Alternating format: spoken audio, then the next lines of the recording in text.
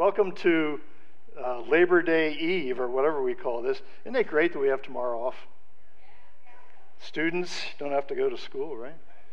That's awesome. Sleep in or whatever. It's kind of interesting because, I don't know if you noticed, because the pros have not started their games, the NFL, there's some college games today. I don't know if you noticed that. And there's even one like tomorrow night, like Monday Night Football. It's like the American public cannot possibly stand a weekend without Monday Night Football. So it's there for you if you desperately need it. Well, I want to say thanks to so many who were a part of this 5-week series on spiritual warfare. We are finishing that up right now, this morning. And we actually started working on it and praying about it and meeting about it back in June. And so there's a lot of folks who have prayed. Intercessors typically do not like to be named, so I will not name them. They know who they are. God knows especially who they are. But there have been people who have been praying every week, people praying actually during these services, interceding for all of you, people that you probably will never know were doing that. And so God bless them all. And I want to also thank the preaching team. We started out with, Joe, the joyful preacher Dylan, 3 weeks ago.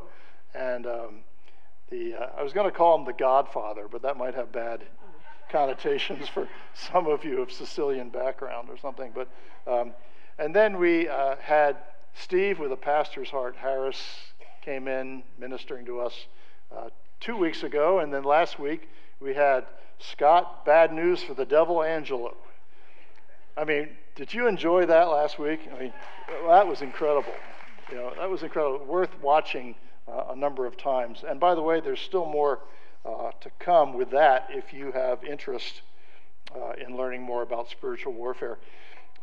What I want to do is do a quick rewind here and actually have us look at a number of statements that would, I think, summarize what has happened so far over the first 4 weeks of this series.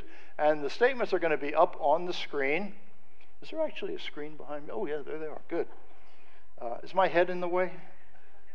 No, okay.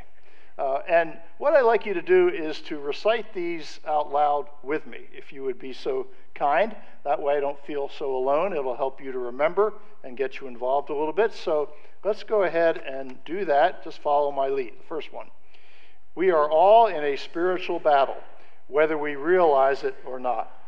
In this case, ignorance is not bliss. Real harm can come to us and our loved ones if we are not prepared for battle. Okay, second, we have an unseen enemy who seeks to tempt us to sin and trap us in it.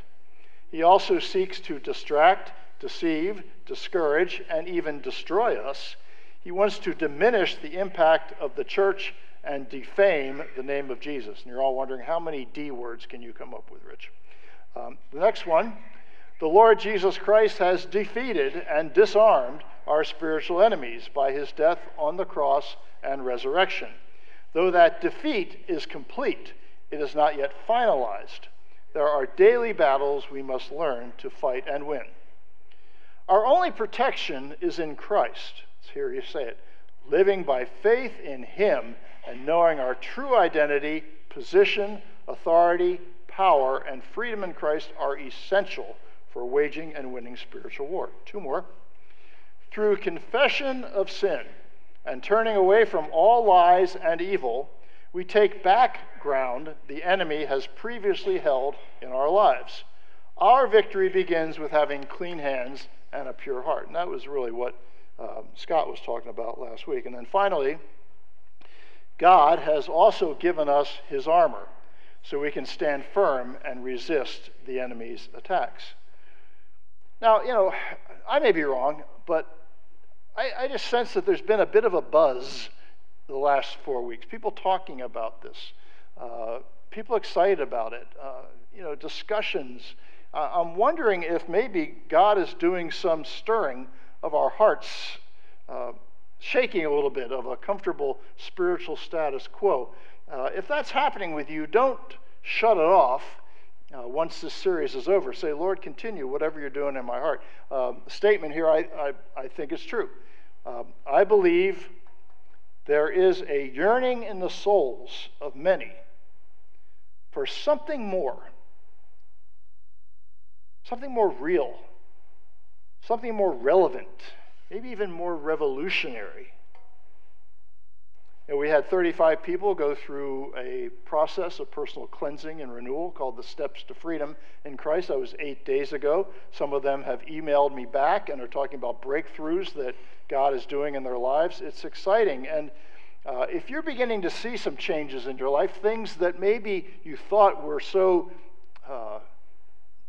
stuck in you, maybe beginning to see a few things dislodged and some freedom coming, keep praying about it. And if you have questions and you want to talk more, please see us. We're here to help you with that. I want to encourage you with a short testimony of someone who went through the steps to freedom in Christ, and this is what this person wrote. I have been set free, praise the Lord. Yesterday, for the first time in years, the voices, talking about in the head, I could hear the silence. The voices stopped. When we sang, I could hear myself sing. For the first 14 years of my life, I lived with an oppressive, abusive mother who never said I love you or put her arms around me when I cried. I received no affection, no kind words, no affirmations, no sense of who I was, only physical and emotional abuse. At age 15, I was subjected for 3 weeks to an indoctrination from a cult, she wrote. It really screwed up my mind. The year which followed was pure hell. My mother threw me out, so I went to live with another family, and they eventually threw me out. But 3 years later, I found Christ. My decision to trust Christ was largely based on my fear of Satan and the power of evil that I had experienced in my life. Even though I knew Satan had lost his ownership of me, I was unaware of how vulnerable I still was to his deception and control. For the first 2 years of my Christian life, I was in bondage to a sin that I didn't even know was a sin. And once I realized it was, I confessed it to God, received his forgiveness. I thought I was finally free of Satan's attempts to control me. I didn't realize the battle had only begun. I suffered from unexplainable rashes, hives, and welts all over my body. By the way, that's not uncommon. Someone under spiritual attack, unusual, unexplained physical symptoms can happen.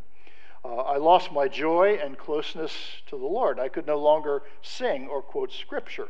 I turned to food as my comfort and security, and the enemy attacked my sense of right and wrong, and I became involved in immorality in my search for identity and love. But all that ended yesterday when I renounced Satan's control in my life.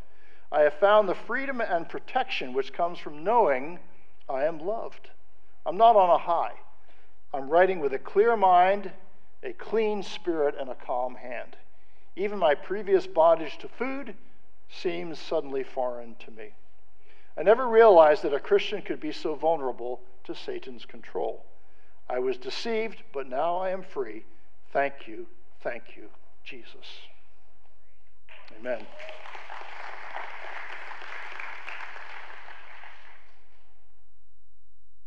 I think sometimes we just need to know that we're not doomed to stay in the same place we've been. There's real hope for change, and we have seen in our ministry, the ministry I was involved with for 27 years, Freedom in Christ Ministry, thousands and thousands and thousands of people set free to walk in newness of life. That's what Christ has set us free for. I hope you've received maybe a little additional hope in your life these weeks, and we'll continue in that realm in a moment. I wanted to read to you Psalm 40, the first 3 verses out of the New Living, and just feel free to follow along. It's a beautiful testimony, really. I waited patiently for the Lord to help me, and he turned to me and heard my cry. He lifted me out of the pit of despair, out of the mud and the mire. He set my feet on solid ground and steadied me as I walked along. He has given me a new song to sing, a hymn of praise to our God. Many will see what he has done and be amazed. They will put their trust in the Lord. Let's pray together, if you would. Father, as we conclude this series, you alone know what you've been doing in the hearts of my brothers and sisters here. Keep it up, Lord. Keep Keep it up. Continue your work, Lord. Continue causing our hearts to be wide open. Soften our hearts. Open our eyes, as the song said. Lord, and we pray even this morning that you would stir our hearts with maybe a new direction in our life, a new sense of purpose, a new commitment to the cause of Christ and the furtherance of his kingdom. Lord, would you do that, please? For the glory of your name, Jesus. Amen. Well, so what's next? Where do we go from here now that we are finishing up this series? I want to talk briefly about 3 ways in which the kingdom of God, the church of God, powerfully marches forward. So how do we expand the kingdom of God? How does it grow? How do we move past just sort of defending ourselves spiritually, trying to make sure that I'm not succumbing to enemy attack? And that's important, and we want to help you put on the full armor of God so you can do that. But once you're sort of beginning to win that battle, are there things we can do to move out, to expand the kingdom so that many more come to know the love of our Lord Jesus? I think so. And so we're going to look at Ephesians 6, verses 18 to 20, that give us some insights, I think, into this area. So the scripture's on the screen. Read it silently as I read it out loud. And pray in the Spirit on all occasions with all kinds of prayers and requests. With this in mind, be alert and always keep praying for all the Lord's people. Pray also for me, that whenever I speak, words may be given me so that I will fearlessly make known the mystery of the gospel, for which I am an ambassador in chains. Pray that I may declare it fearlessly, as I should. So let's look first of all at the powerful weapon of prayer. Paul talks about that. Have you ever thought of prayer as being a weapon? It absolutely is, and a mighty one at that. And perhaps you could say the most powerful weapon we have as believers in Christ. I'm fascinated to realize that there's only one thing that the disciples of Jesus are recorded in Scripture as having asked Jesus to teach them. He didn't ask them to teach them how to teach or to preach or to do miracles or all those things. They said, Lord, teach us to pray. Teach us to pray. That was the thing that was primarily on their mind. Lord Jesus, we want to learn from you how to pray. I think it was probably because they observed in Jesus' life, prayer was his lifeline to the Father. It was, he would often go away by himself to pray. They would see him praying and observe him and heard his prayers. And so they asked the Lord to teach them how to pray. Now, Paul said that we're to pray at all times in the Spirit. Now, that's really referring to the energy and power of God's Holy Spirit who lives inside of every believer, to be directed, to be led by, to be empowered by the Spirit of God. And we're to pray all kinds of prayers on all different occasions for all God's people. There's a lot of alls in that passage. And so I kind of took a moment and sort of inspired by Peter Wagner from years ago, some of the different ways that people pray, different kinds of prayers. So they'll be up on the screen for you. First of all, there are what we call list prayers. List prayers are if there's like a list that the church sends out online or whatever of pray for this and this and this and this and this. List prayers are on that like a bloodhound. They love to go after that. And they'll pray diligently and detailed and intimately for those things. And they're wonderful. You've got a number of things to go. Find a list prayer and they will be powerfully faithful in praying. There's also visionary prayers. Visionary prayers are those who see not just what is, but what could be. And they're usually people with a gift of faith. And they see what God wants to do in their midst. And they're praying, beseeching God to bring us to the completion and fulfillment of the things that he wants done. There's also worship prayers. Worship prayers will put on some of their best, most favorite worship songs and be worshiping the Lord. And as they're doing that, they're interceding and praying. The worship of God moves them to intercessory prayer, and it's a powerful, powerful thing. As are warfare prayers. You ever been around a warfare prayer? It's someone who knows about the spiritual battle, and they know how the enemy is trying to obstruct the kingdom of God, and they just come against it in the name of Jesus. They're warfare prayers.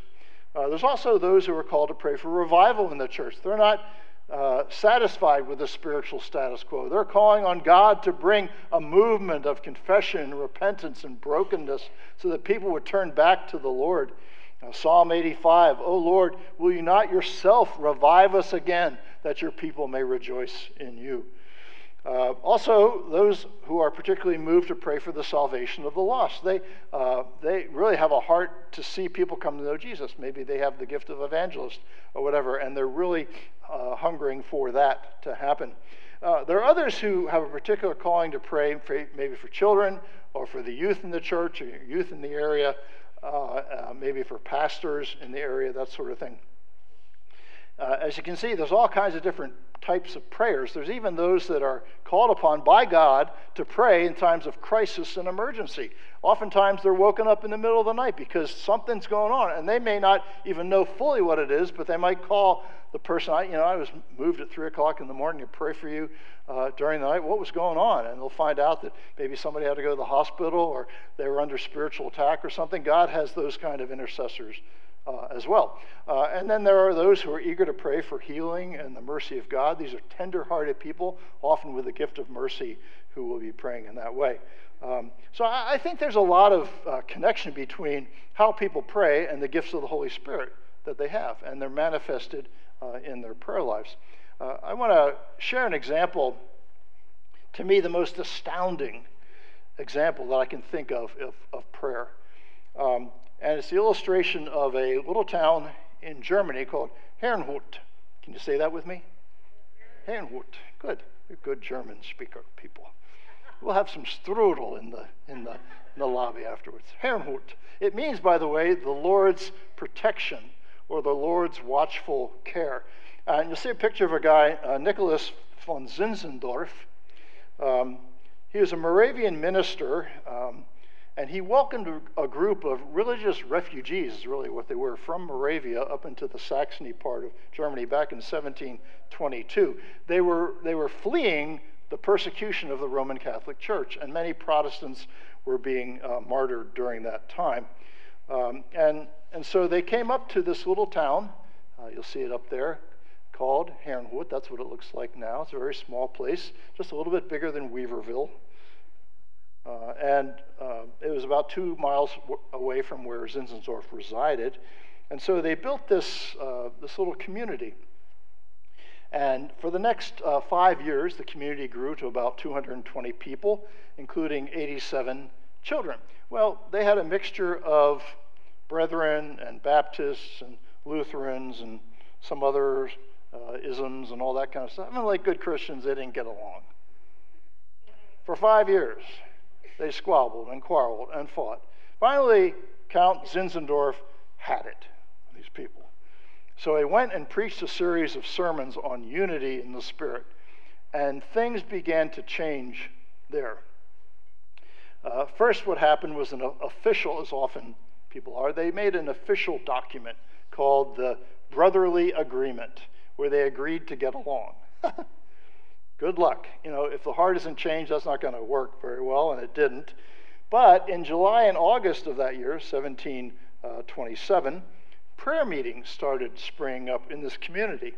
Believers started to cry out to God for a fresh movement of the Spirit. I remember J. Edwin Orr said something along the lines of, when God's wanting to do something new, he sets his people to praying. And he does.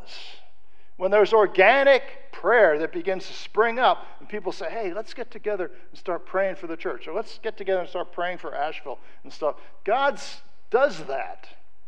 God initiates that when he's wanting to do something new. And he was doing it with these people. And fascinating to me, on August 6th of 1727, an 11-year-old girl by the name of Suzanne Kunel had an encounter with the Lord after praying for 3 days. Now, think about your 11-year-old or 11-year-old grandchild or whatever. Wouldn't that be cool to see someone at that age? And so she shared her story with her friends, and they started joining her in prayer. Here's an account of what happened during that time from the pastor of that little congregation.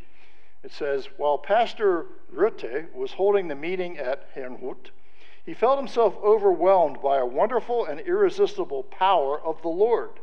And he sank down into the dust before God, and with him sank down the whole assembled congregation. In this frame of mind, they continued till midnight, engaged in prayer and singing, weeping, and supplication. Now, a week later, on August 13th, Zinzendorf was preaching, and as the congregation was about to take communion, the Holy Spirit just came down on their midst. It was so powerful a visitation, it came to be known as the Moravian Pentecost. Fascinating. 20 miles away, there were 2 guys that were part of that community that also had the Holy Spirit come upon them simultaneously. And they didn't get a text from the other guys saying, hey, this is what happened. It just happened because God did it. Now, here's where things really get interesting. Between August 13th and 26th, this powerful movement of prayer really started with the children of that congregation. In fact, it says here, the spirit of prayer and supplication at that time poured out upon the children, so powerful and efficacious that it is impossible to give an adequate description of it in words. Now, these are the children praying. The adults are also starting to get in there with praying. And so Count Zinzendorf saw in Scripture in the Old Testament that the fire must never go out on the altar. That's the Scripture that he looked at. And so, starting with 24 men and 24 women, they started chopping up the day in 1-hour pieces. And for 1 hour a day, all these people would pray. And then more people joined them, so there was a rotation of people who were praying and not praying, including a children's rotation. And during that time, that birthed a prayer movement that lasted 100 years.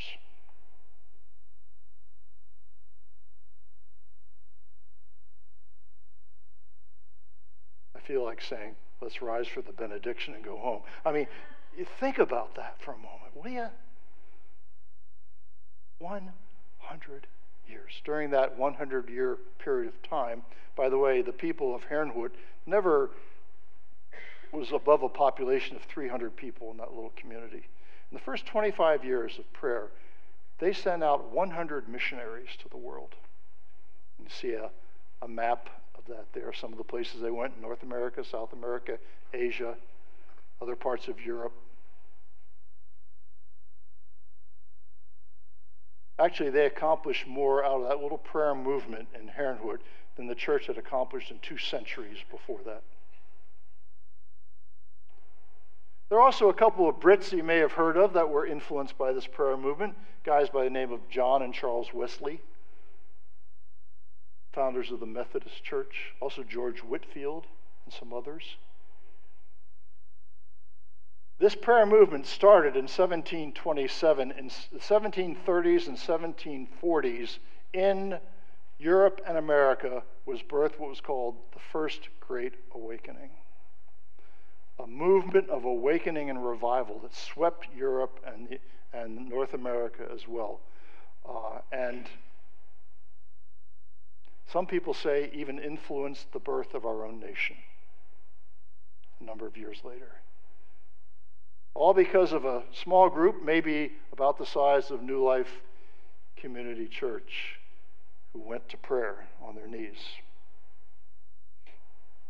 Well, we got a few things that we can connect you with here in terms of prayer. We have a prayer meeting, by the way, in the green room, which is like right back in that corner. Go through those doors at 6 o'clock on Thursday evening. Everyone is welcome to come.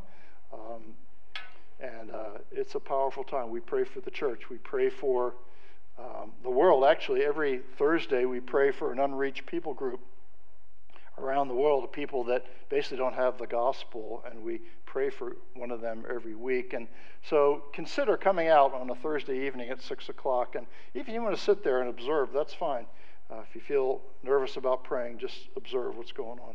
I also encourage you to follow the Spirit's leading. If the Spirit is telling you to start some prayer in your home, or with some neighbors, or some other brothers and sisters here. My wife got the idea, Shirley she did, a number of months ago, to start an adopt a prayer movement. And she told me that there's over 20 schools now in Buncombe County that have specifically people praying for them. If you'd like to be a part of that, I believe her email address is up there. Feel free to contact her as well.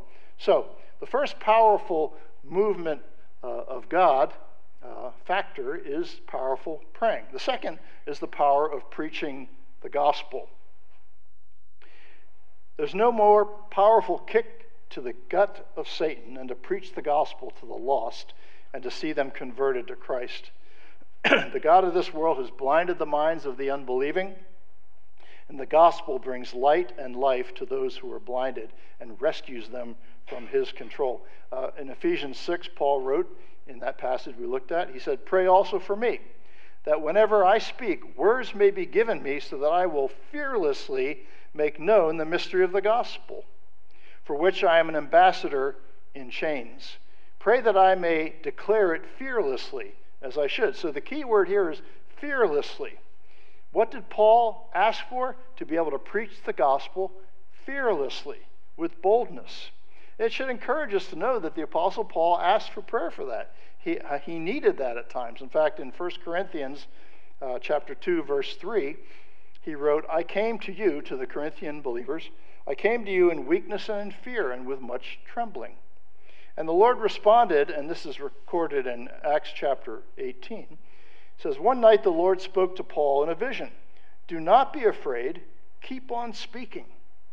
Do not be silent, for I am with you, and no one is going to attack and harm you, because I have many people in this city,'" the city of Corinth. So Paul stayed in Corinth for a year and a half, teaching them the Word of God. So what is the greatest need? Yes, we do need training in how to develop our personal testimony, how to share the gospel clearly. We need training in apologetics to maybe minister to people coming out of a Muslim background or out of paganism or whatever it might be. But the greatest need we have is for fearlessness, for boldness. I have a statement up here that I'd like you to look at as I read. When it comes to being bold in our faith, at some point,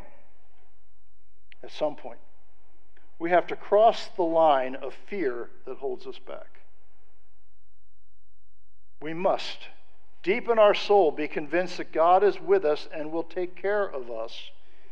He will not fail us or forsake us, and he will never stop doing good to us. Here's the key.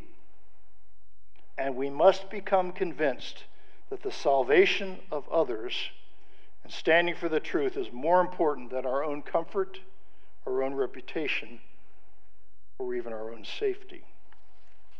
Yeah? We can choose to be undercover Christians. We can choose to hide our faith and not really tell anybody what it means to know Christ. Many of you have lived that way your entire lives, but at what cost to your soul?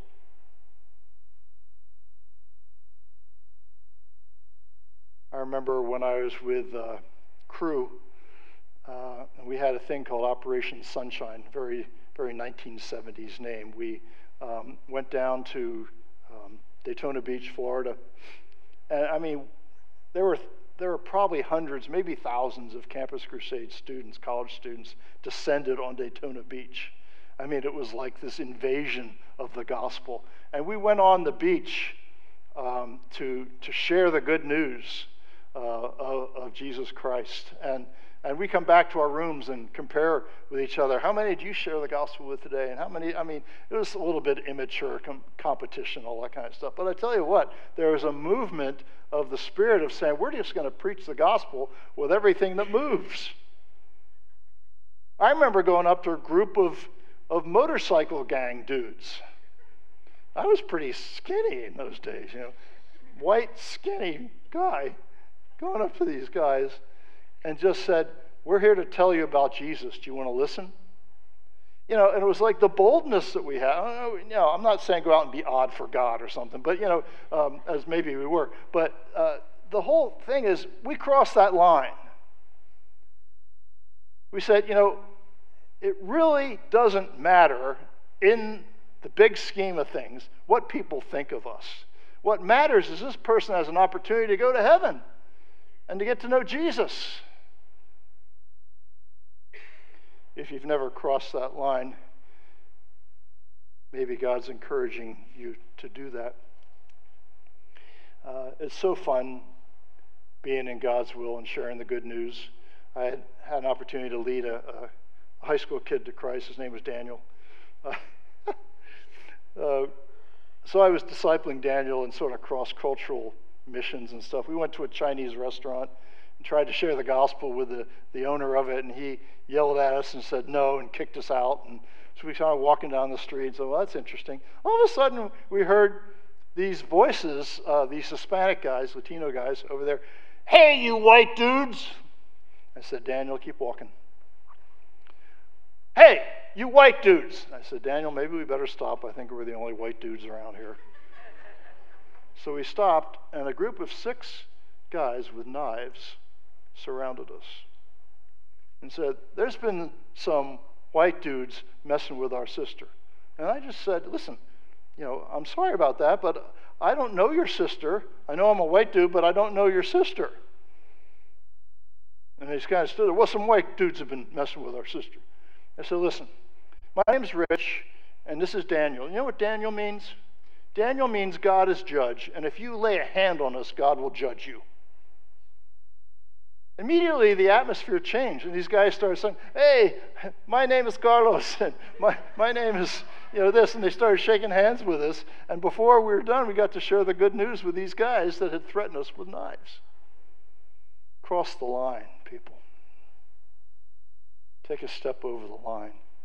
Say, I will not allow fear to hold me back anymore. Well, there's one more area of power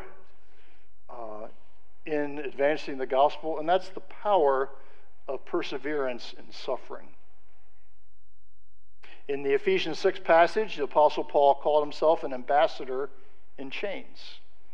And by the way, the book of Ephesians, Philippians, Colossians, and Philemon were all written by Paul when he was in jail because of his faith in Jesus. Now, it's very clear from Scripture that the persecution of believers, which happens all over the world, and those who have studied this said of all the millions of people that have lost their lives for Christ since Christ's time, 2,000 years, probably half of the martyrs were killed in the 20th century. And so the devil's behind that. And this passage of Scripture you may be familiar with. I'd like you to follow it along with me, if you would, please. 1 Peter 5, 8 to 11. "Therefore humble yourselves under the mighty hand of God, so that he may exalt you at the proper time, having cast all your anxiety on him," on the Lord, "because he cares for you. Be of sober spirit, be on the alert. Your adversary, the devil, prowls around like a roaring lion, seeking someone to devour. So resist him, firm in your faith." That's what Scott was talking about last week. "Knowing that the same experiences of suffering are being accomplished by your brothers and sisters who are in the world." You're not alone. If you're going through it because of your faith in Jesus, you're not alone. Your people, brothers and sisters around the world, are accomplishing it. They're standing firm. "After you have suffered for a little while, the God of all grace, who called you to his eternal glory in Christ, will himself, God will move in on your behalf to perfect, confirm, strengthen, and establish you. To him be dominion forever and ever. Amen." We live in a world that is full of anti-God thinking and living. In fact, the Bible says all those who desire to live godly in Christ Jesus will be persecuted. Count on it if you live godly in Christ Jesus, which means your faith is not private, but it's public.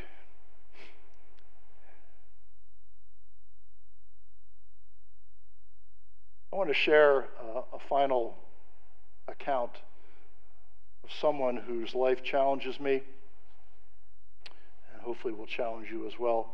You may be aware that at the great west door of Westminster Abbey, there are 10 statuettes really. And when they were deciding who they wanted to put in those 10 places, and it was actually unveiled in 1998, they decided to put statues of those who had lost their lives for the faith during the 20th century. And Martin Luther King Jr. is in there, by the way. And there's a man by the name of Maximilian Kolbe. See his picture up there. Born in 1894, died in 1941. I want to tell you his story briefly. Amazing guy. In 1906, at the age of 12, Maximilian had a vision which shaped the rest of his life. In that vision, he was offered 2 crowns, one red, the other one white. This is what Maximilian said. The white one meant that I should persevere in purity, and the red one that I should become a martyr. That is, to lose his faith, lose his life for his faith. I said that I would accept them both. Prior to the vision, Maximilian had wanted to be a soldier in the Polish army, but because of that, he changed his mind.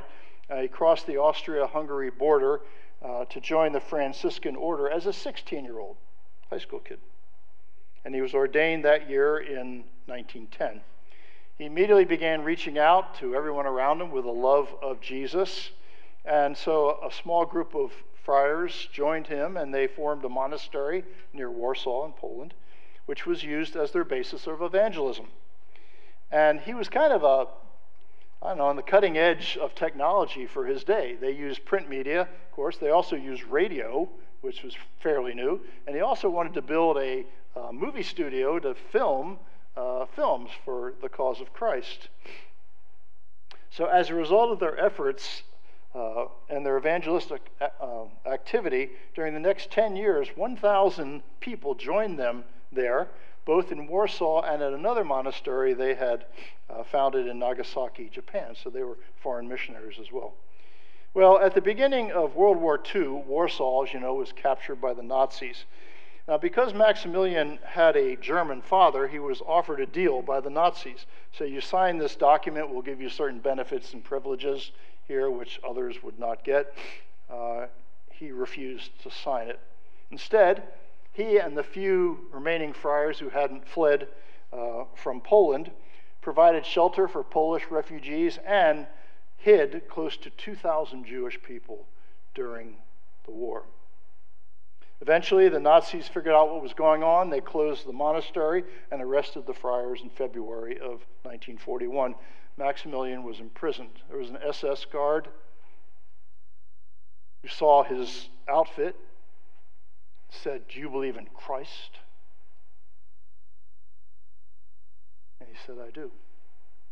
And so the SS guard beat him mercifully, asked him over and over again. Every time Maximilian said, "Yes, I do believe in Christ," and kept being beaten. They tore off his friar's robe and put on prison garb, and he was shipped off to Auschwitz with 300 other prisoners. At that camp, hunger and hatred prevailed, but Maximilian opened his heart to others and began to speak freely of God's love to the other prisoners. When food would be brought in and all the lines formed and people struggled to try to get their bit of food, he would step back and let others get theirs, sometimes not getting any, but if he did get some, he would often give it and share it with others. Shortly after he arrived at Auschwitz, 3 guys escaped from there, and so the Nazis, kind-hearted souls that they were, decided to make 10 prisoners examples for the rest and put them in a starvation cell so that no one else would ever try to escape again. One of the guys was so distraught being put in there, scared for losing his family, his wife, his kids, Maximilian heard his cry and said, "I'll take his place," and he did. While he was in there, he immediately started running services of prayer and worship there, ministering to the other 9 as they were struggling from starvation and dehydration. After several weeks, only Maximilian and a couple other guys were alive, so the Germans had enough and decided to kill them. And so they injected Maximilian and his friends with carbolic acid. The report was that with a prayer on his lips, Father Kolbe gave his left arm to the executioner.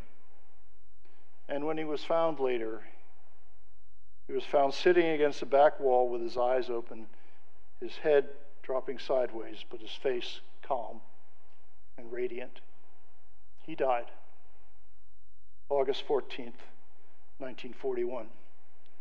A victim or a victor?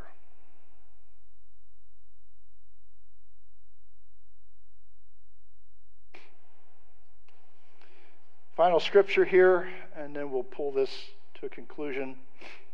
The Apostle John writes between the war between Satan and the saints. Revelation chapter 12, and there was war in heaven, Michael and his angels waging war with the dragon. The dragon and his angels waged war, and they did not prevail, and there was no longer any place found for them in heaven. And the great dragon was thrown down, the serpent of old, coming full circle from Genesis 3, now to Revelation 12, who is called the devil and Satan, who deceives the whole world. He was thrown down to the earth, and his angels were thrown down with him. Then I heard a loud voice in heaven saying, "Now the salvation and the power and the kingdom of our God and the authority of his Christ have come. For the accuser of our brothers and sisters has been thrown down, the one who accuses them before our God day and night." Now listen to this. This is the saints, the children of God in victory. And they overcame him because of the blood of the Lamb, which cleanses us from all our sins. And because of the word of their testimony, they fearlessly shared the good news. And they did not love their life, even when faced with death. Folks, such people are invincible.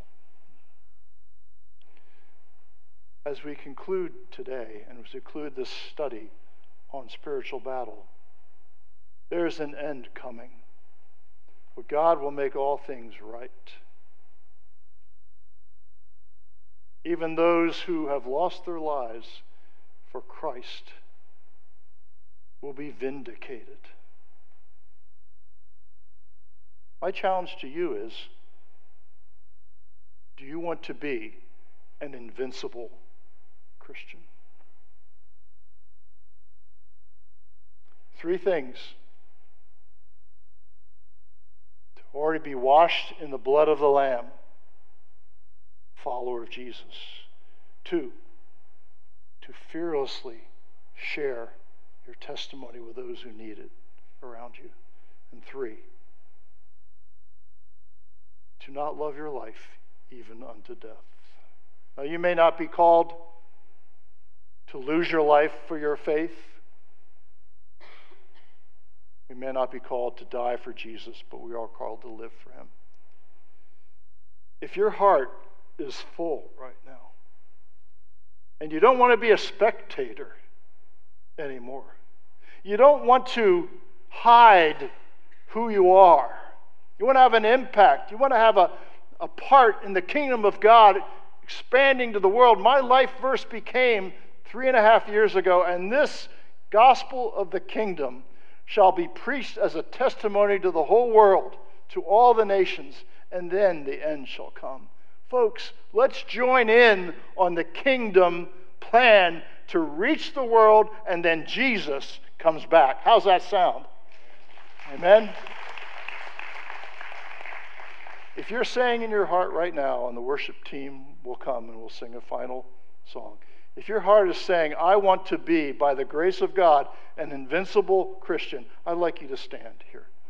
If that's what your heart is saying to you right now, no pressure, no compulsion, but you're saying, yes, Lord, I want my life to count for the kingdom of God. I want to pray for you, and then we'll sing our final hymn. Father God, I want to thank you that you are calling an army. Lord, you raised up an army from bones, dry bones. Lord, you can raise up an army from living, active Christian folks. Father, I pray for my brothers and sisters here, whatever you're calling them to do. Oh God, I pray that there would be a movement of your Spirit so powerful in their heart, whether it's in praying and preaching and persevering, standing firm in the faith, whatever it might be, whether it's here in Asheville or around the world. Oh God, would you send forth your people, Lord, so that the Great Commission of seeing every people from every tribe and tongue and people and nation come to know Jesus. Father, make us significant players in that for your glory and for the name of Jesus we pray.